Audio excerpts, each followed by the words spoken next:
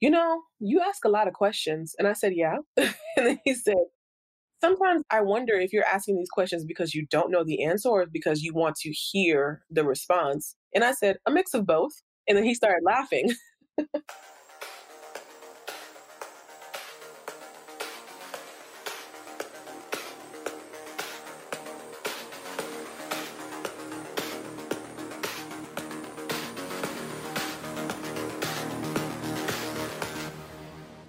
Hey everyone, I'm Eamon Elswa, and this is Getting Into InfoSec. This week, my guest is Ismael Vixana, aka Izzy on Twitter. Izzy's path into InfoSec was 100% random and unplanned. However, her impact in the organization she enters is 100%. She shares with us how a CISO took a chance on her. And did you know what a CISO was at the time? No, I had no idea. Okay. I literally had no information about cybersecurity at all, except for the fact that they did stuff on the computer. Many years later, I create a security program around a company's management systems or information management systems. we talk about how she often has to speak up, which in one case led her to getting her first job. I said, you want to make sure that you're capturing all this information so that you can make really solid risk-based decision making. I think I said that in there. Okay. And based on my response, like he said he read the email 5 times because he couldn't believe that I had written that email. And so he said from there, he just knew he had to hire me. But in other situations, sometimes it's not received so well. And so I just asked him a very simple question of, okay, which framework do you want to base these risk assessments on? I guess that was a question that challenged him. He said to me, and this was like probably the worst comment anyone has ever said to me in my career. He said, we have to really train you on your critical thinking skills. Wow. She reflects feelings often felt by us in InfoSec. I think my whole career is a war story in itself. All right, on to the show. Hi, Ismael. Welcome to the show. Hi, thanks for having me. Great. Well, I saw you online and, your story is online and it's really interesting, but that's a brief story. So before we get into that story, maybe you could walk us through what you do today in information security. Sure. So I get this question a lot because a lot of people really aren't familiar with what governance is, but my official title is Information Security Management Systems Manager. Wow. And that's a very long title to basically say that I create a security program around a company's management systems or information management systems. So anything that collects data, that processes data, or connects to a network at some point is considered an information system. So I'm putting in place an overall security program to secure those systems. Yeah. Yeah. Wow. That's a big job. So in the organization, are you like the pseudo CISO? Is there a CISO in your organization? Where do you go in the organization? Sure. So when I first started, there was not a CISO. I played the CISO role, and they recently promoted someone that was within my role previous to me into the CISO position. So my role is very CISO-like. I do a lot of CISO work, but I'm not the official CISO by name, but I am doing CISO functions. Great. And so now you're handling a lot of security management, compliance, all that kind of stuff. Walk us through maybe what's a typical week for your typical month or typical day. Okay. So it's never really the same, my day. That's exciting. It kind of is. It can be, to be honest with you. I don't like too much routine, but on a normal day, I will just walk into work and I'll check my emails. And then from there, I get a lot of my tasks. So right now, what I'm working on is my company is creating this product that basically is going to be capturing maturity models for other companies just to make sure that they understand where they stand with their security practices. And so I'm being pulled into that project to provide security requirements, help understand what implications we would have if we launched in different countries. So I'm looking at things like data privacy, making sure that we understand if GDPR will come into scope because we're collecting company email addresses and names, and certain countries, I guess in Europe, consider an email address as PII, or it'll be a day where there's absolutely nothing going on whatsoever. I don't get a single email for any requests. So I'll probably go through and look at some of the policies that I've created and just draft up some new ones, or I'll start creating some project plans for some work that I know will be coming up on the horizon. Okay. Earlier in your career, when you entered information security, what kind of role did you start off in? So I actually started doing, the title was officially risk analyst. And I really didn't know what that was because if you actually followed me on Twitter and you saw my story, I was transitioning from finance into cybersecurity. And so what I did all day, every day was I was looking at reports from vulnerability scans and just creating the different reporting to be sent to the application managers. So I learned a lot about vulnerabilities. I learned about the OWASP top 10 through there, but it was early on during the OWASP top 10 days when they first started. So this was back in 2012, I guess. And I also learned about what DDoS was. I had no technical knowledge at all at that point. So I was just reading reports and just figuring out basically what Archer was as well, because Archer was the system of record at the time. So let's step back for a second. Walk us through how you actually transitioned in information security. I know your brief story is available online, but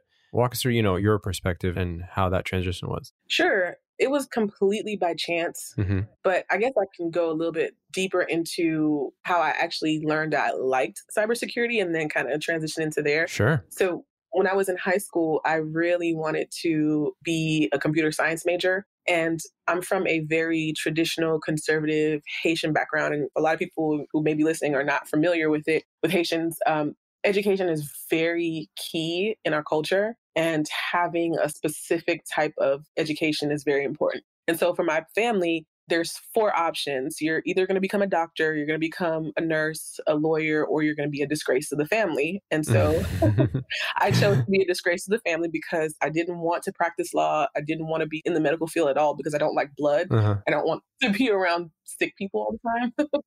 So when I told my mom I wanted to be in computer science, she just completely shot my idea down. And so I know it was really disheartening, but I ended up getting into finance through some negotiations with her because it was like an issue for me to not go into medicine. And while I was doing my degree, I actually did a couple of computer science courses because those were part of the College of Business, and I really enjoyed them. I graduated, I started working at this retirement company, and they were so traditional. Everything was a problem that I did, what I wore, how often I would be a minute or two late. And so I just really hated my job. So I just put my resume out on Monster. And within 2 weeks or so, I think it was something as quick as that, which most people know 2 weeks now is no time at all when you're just starting your job search. Yeah. And this recruiter, it was a temp agency that reached out to me and said that they were working with a client that was looking for someone who had some financial services background, who also had done some either entry-level work or internships within internal audit or in cybersecurity. And I was just like, what the heck is cybersecurity? I literally had never heard of it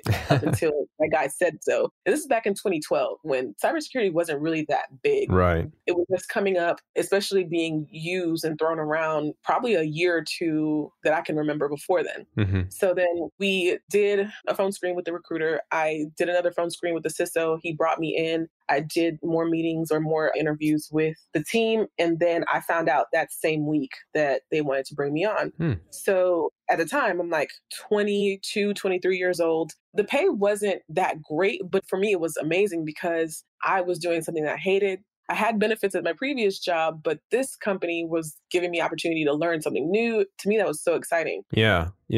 And so walk us through the interview process. Here you are, you don't have much formal cybersecurity experience. How was the interview like? I'm sure it was stressful from your perspective, but walk us through the questions they asked and, the approach. Sure. So I was really nervous, and I also didn't have a place to go interview. So I ran downstairs and went to the parking garage and sat in my car and did my phone screen with the CISO. At the time, I didn't know who he was. I just knew that he worked in this department. And I'll go ahead and say the company name. It was Citigroup.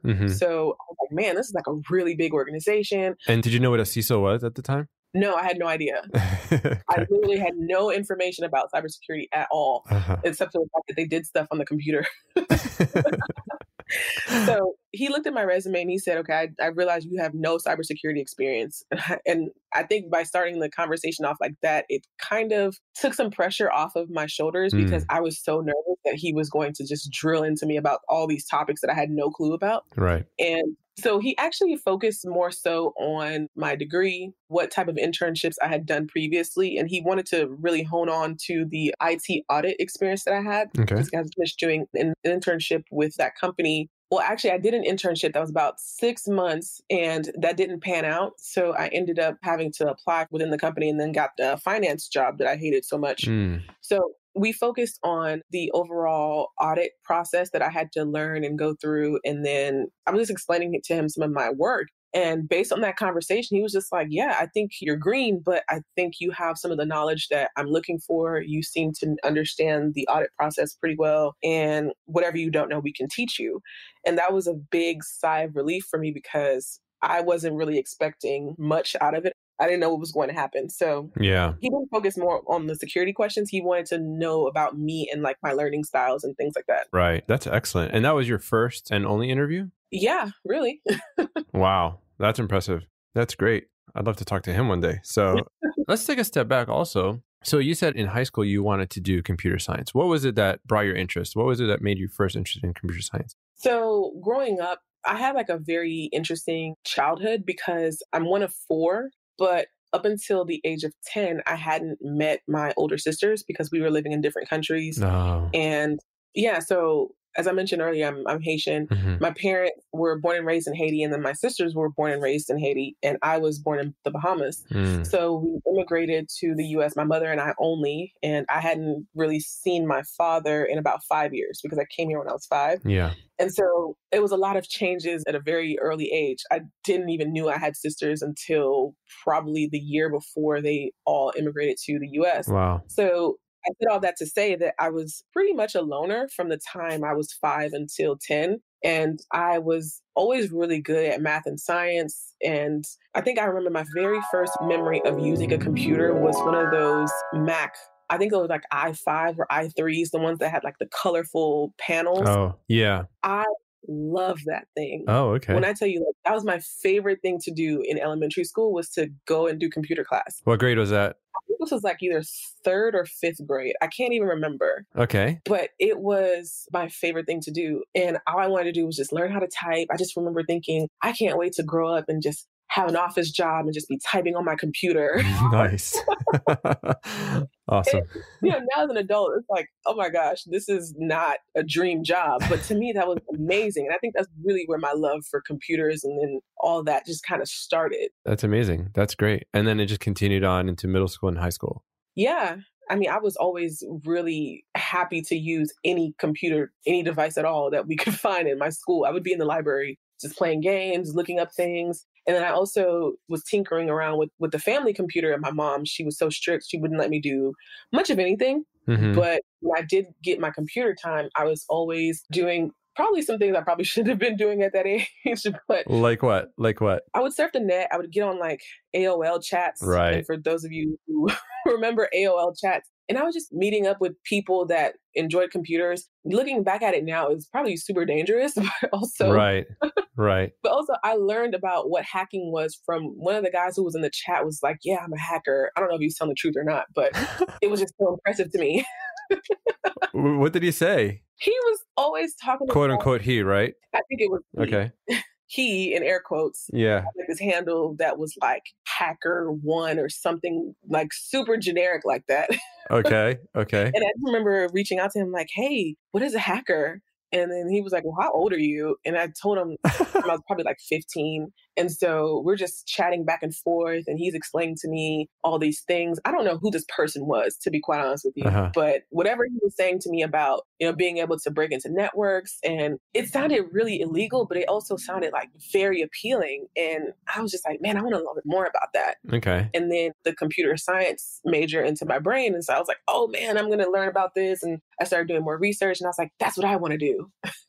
That's awesome. Yeah. And did your high school have any good programs, computer science programs? And did you take any CS classes in college as well? My high school did not. My high school was an international baccalaureate, but our magnet program was really for medicine. Mm-hmm. So a lot of people that went to that school ended up becoming like doctors and nurses. So we didn't have a good CS program. My college had a pretty okay one, I think. Mm-hmm. I did maybe 1 or 2 courses, your intro, computer science course. And I think I also took a computer information systems course that was really interesting to me. We did a little bit of coding in that one. And I kind of regret not doing my computer science degree after that course. That was actually one of my best classes that I took, honestly. So now you've gotten this first job. You're in the cybersecurity group. How did you transition from that job to what you're doing today? So I got my first I guess, real full-time job with benefits about 9 months after my contract job. What happened was during the time I was working in my risk analyst contract role, there was a ton of openings for the internal controls department. And the way that the company was set up is a TISO is what they call it, a technical information security officer. And then there was an internal controls officer that were assigned to a line of business. And so they kind of worked together. One side was more audit prep. The other side was more of like technical controls and implementation for the application side. And so the internal controls team had an opening, and I knew the lady who was leaving, she was getting a promotion or something to another team. So I applied for it, and everyone just kind of wrote me off. They were like, whatever, this kid, she's green, she's not going to get the job. And I did an interview. I think they had to interview me because I was not an internal hire, but they knew my work.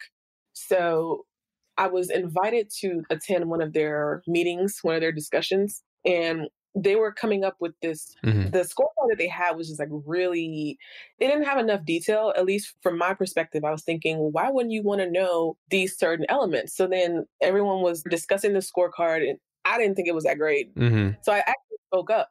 The manager at the time, he asked specifically, does anyone have any suggestions on some things that we should add in there? He asked that question, and I was too nervous to actually say my opinion on the phone.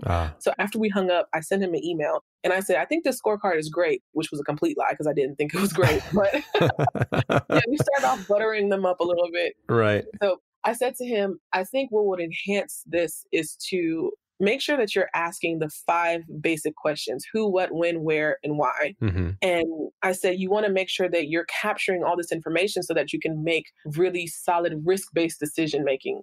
I think I said that in there. Okay. And based on my response, like, he said he read the email 5 times because he couldn't believe that I had written that email. And so he said from there, he just knew he had to hire me. Why did he not believe that you had written that email? What does that mean? I honestly don't know. I think because at the time, everyone on that team was well into like their 30s and 40s. And here I am, like a 23-year-old kid that just graduated college doing a contract job. And he had no experience with what my work actually entailed, him specifically. But everyone else on the team knew that I was pretty good at what I did. And I was like a self-teacher, right, whatever that term is. So he hadn't had any one-on-one experience with my work. But so I guess he didn't expect me to actually have like a good response. I see. But after I sent that email, he hired me 3 weeks later. Yeah. Nice. And this is all under the same CISO org, right? Or is this a different organization? Yeah, under the same CISO org. Okay. And then after that, I worked there for about a year and a month. And then I was hired on to be a technical information security officer, but only on the junior level.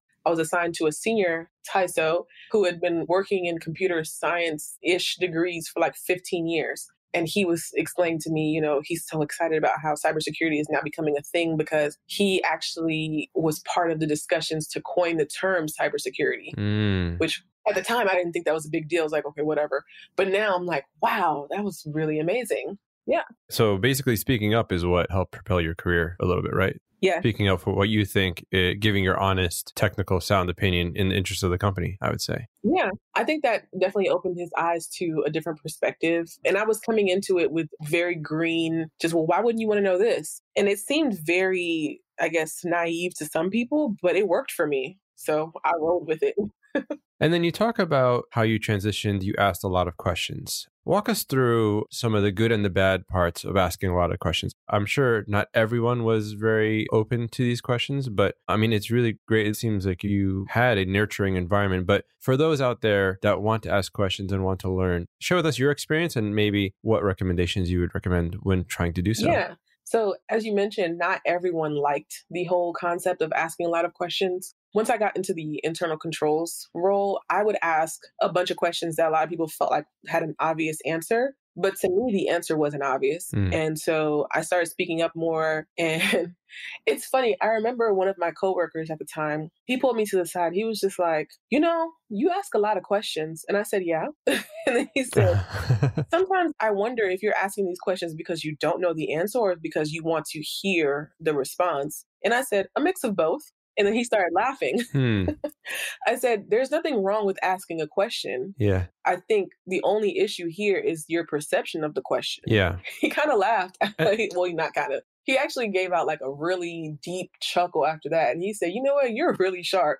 I said, thank you.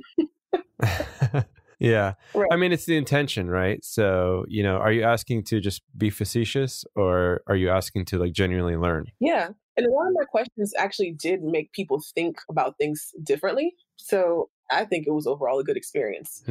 But walk us through a couple scenarios if you can. Yeah. At one of my previous companies, we were doing this team exercise where we were unveiling this new scorecard. This is the same scorecard situation. So this was probably like 3 months later.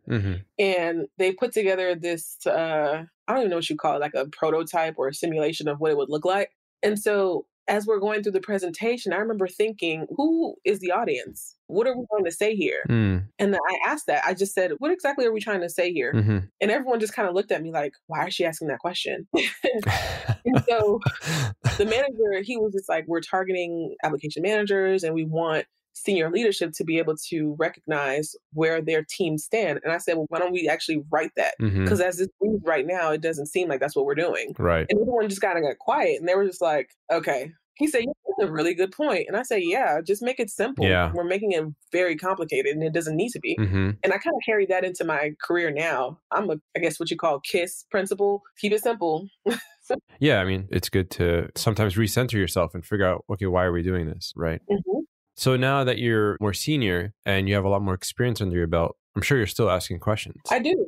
Yeah. How's that experience been, even today now, or recent? Well, it's still kind of perceived a little bit, I guess, negatively because now that I have more experience, people take that as like you're challenging them. And I don't believe I have an ego, but a lot of people see my confidence and assume that it's either attack on them. And I'm just sitting here thinking, wow, if you take your ego out of this, you could actually see the point that I'm trying to make by asking this question. But I understand where you're coming from. The most recent example I have is the CISO that they promoted into this position. He wanted to basically create this risk assessment process that we were to be using. And so I just asked him a very simple question of, okay, which framework do you want to base these risk assessments on? I guess that was a question that challenged him. Okay. He said to me, and this was like probably the worst comment anyone has ever said to me in my career. Oh, wow. He said, we have to really train you on your critical thinking skills. Wow. I was like, wow, this is really inappropriate to say to someone. And my manager was on the call. And so my initial reaction was to just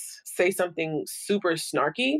And I guess looking back at it now, my response was on the snarky side, but it was also like a checkmate type of comment where my response was, well, thank you for that. But me asking you what framework you want to work on is not really a question of my critical thinking skills, but it's a question of yours because you're the CISO and you have to make these decisions. But if you would like for me to make a decision, I already know what framework I want to use. And so we kind of got quiet because I guess he wasn't expecting me to actually say that I know which direction I would take. Do you? And so he kind of had to sit back because he hadn't thought about it. He just thought that saying I wanted to use a risk assessment and I want to create a new process without actually saying what that process was. I'm assuming people just never took it a step further with him. He didn't have to explain himself. Yeah. But I'm not that person. So if you say you want to do this, I'm going to take it a step further and I want to know why. What's your rationale on that? Yeah. I mean, I'm at a loss of words. Yeah, I think my manager was too. She was on the call very quiet, but I think she realized I could handle myself well. She sent me an email. She's like, did you get everything you needed? I said, yep, I finally got a response. And she sent me back a smiley face. Yeah. Okay. So I think you've mentioned a few things, and it's interesting you mentioned that story because I could really relate to that as far as my recent history. So I think what we're dealing with is folks that have been in an environment for a while or been in a position of power for a while, whatever it may be. They're a little defensive. And when you're new to the area and you're like a sponge, you're absorbing a lot of information, you're learning a lot of things that maybe they are not aware of, or at least seeing the environment from a different perspective, right? Right. So any tips on how to deal with that because basically you're dealing with someone else's ego because they're being defensive, right? Yeah. I think honestly, it can be difficult because people react differently to, I guess, criticism or to snarky side comments very differently. What I try to do is not let it bother me too much. And I know we're human. I can't say that every comment just rolls off my back because it doesn't. Yeah. Sometimes I have to take a step back and I have to breathe. And I think the perception is also I have to monitor the way I respond because I don't want to feed into any stereotypes that automatically come when I walk into the door. And so one of the stereotypes that I've had to always combat on a regular basis is the whole angry Black woman stereotype. And that's something that has been pinned on me regardless of what my response is, whether it's calm, whether it's angry. And so I think taking a breather and not wanting to respond immediately is probably the best thing to do, and to analyze whether or not they are actually being offensive, if they're just being ignorant, or if they truly are attacking you. And so if any of those three are truly the case, then you can actually identify how to respond. Some people just simply don't know what they said was offensive, and some people are purposely coming after you. Just taking a breather definitely works in either situation. Yeah. Bias in the workplace is, I mean, like you said, we're humans. So I think a lot of people don't realize they might have a bias. Yes. But then like when dealing with someone and you're trying to, either think differently or whatnot, it seems like you might have to overcompensate and like kind of walk on glass when you're trying to make a suggestion. Is that right? Yes, that definitely happens to me a lot because sometimes I do have to sit back and consider how I'm approaching certain things. Right. I do that a lot with email. And it sounds funny to say because when someone says an email that's kind of a little bit too sharp, your initial reaction is to just hit reply and then you're just fast with an angry response, right? Right. What I do is I'll type out my original response, how I want to say it. And then before I hit send, I'll like lock my computer, walk away, go get some water or something. And I come back and I'm like, okay, now that I'm a little bit more calm, let me read this email. Make sure that I'm not going to get fired over what I said. And, I have a saying that I say with my friends, like, I can curse you out without ever saying a curse word. And so I make sure that I'm not doing that in my emails. And I don't like to respond to things in an emotional standpoint. But if you are feeling angry, you do have to let that out in some way.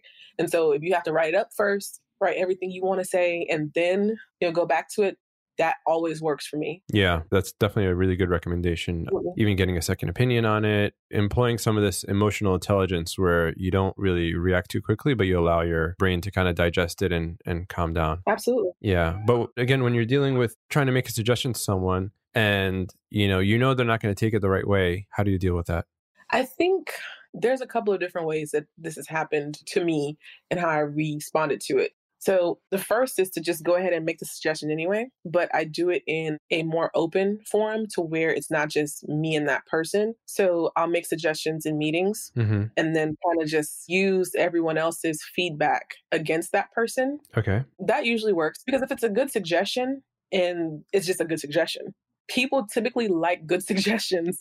And if I know, hey, this person is going to be against it simply because it came from me, I'll just put it out there in a very non-attacking, very neutral way and just have everyone just say, yeah, I really like that idea. Why don't we just go ahead and do that? And, that oftentimes works. Majority rules in those situations. Another way that I've done that is I've made suggestions. They completely ignored it. And then it kind of backfired on them. And so it's like, I told you so. I don't like to say I told you so, but I... Right, of course. Yeah. But that's going on in your brain, right? Yeah, of course. So then, once their, way of doing it doesn't work or it fails, then I'll come back and bring a suggestion. And sometimes that can be like the more catty thing to do, I guess. It really depends on who it is that I would go to that level.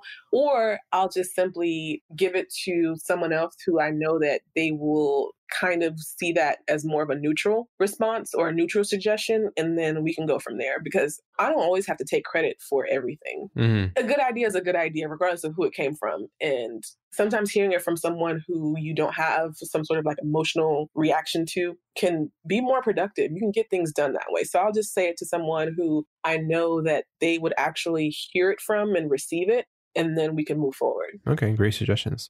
So what would you recommend for folks trying to get into the GRC space without much experience? Honestly, learning about how policy writing works is one area. Figuring out what the GRC tools are, how they're used. Also learning about risk management. You can find a lot of information out about risk management. There's so many free frameworks that you can go read up on. NIST is one of them. You can read all 1,000 pages of every NIST framework that exists. Okay. Because there's so many pages. Yeah. You can also just do research. There's free materials. Cybrary is another place that does a lot of free courses or trainings. Mm-hmm. There's multiple ways that you can learn about it, but also learning about the laws. I know one way to get into GRC today is to learn about GDPR and then the California Privacy Act. I forget what it's called in its entirety, but all those are part of GRC. Right. It's not just having meetings all day, but we are actually writing policies. We are incorporating laws and regulations. If that doesn't work for you to learn about it, find someone who does what I do and just reach out to them like, hey, I want to get into the policy side. Can you help me figure out what to do? And a lot of people reach out to me via Twitter that way as well. So I've kind of given some people some ways that they can learn about GRC. It's not really like the sexy cybersecurity, so people kind of pass up on it.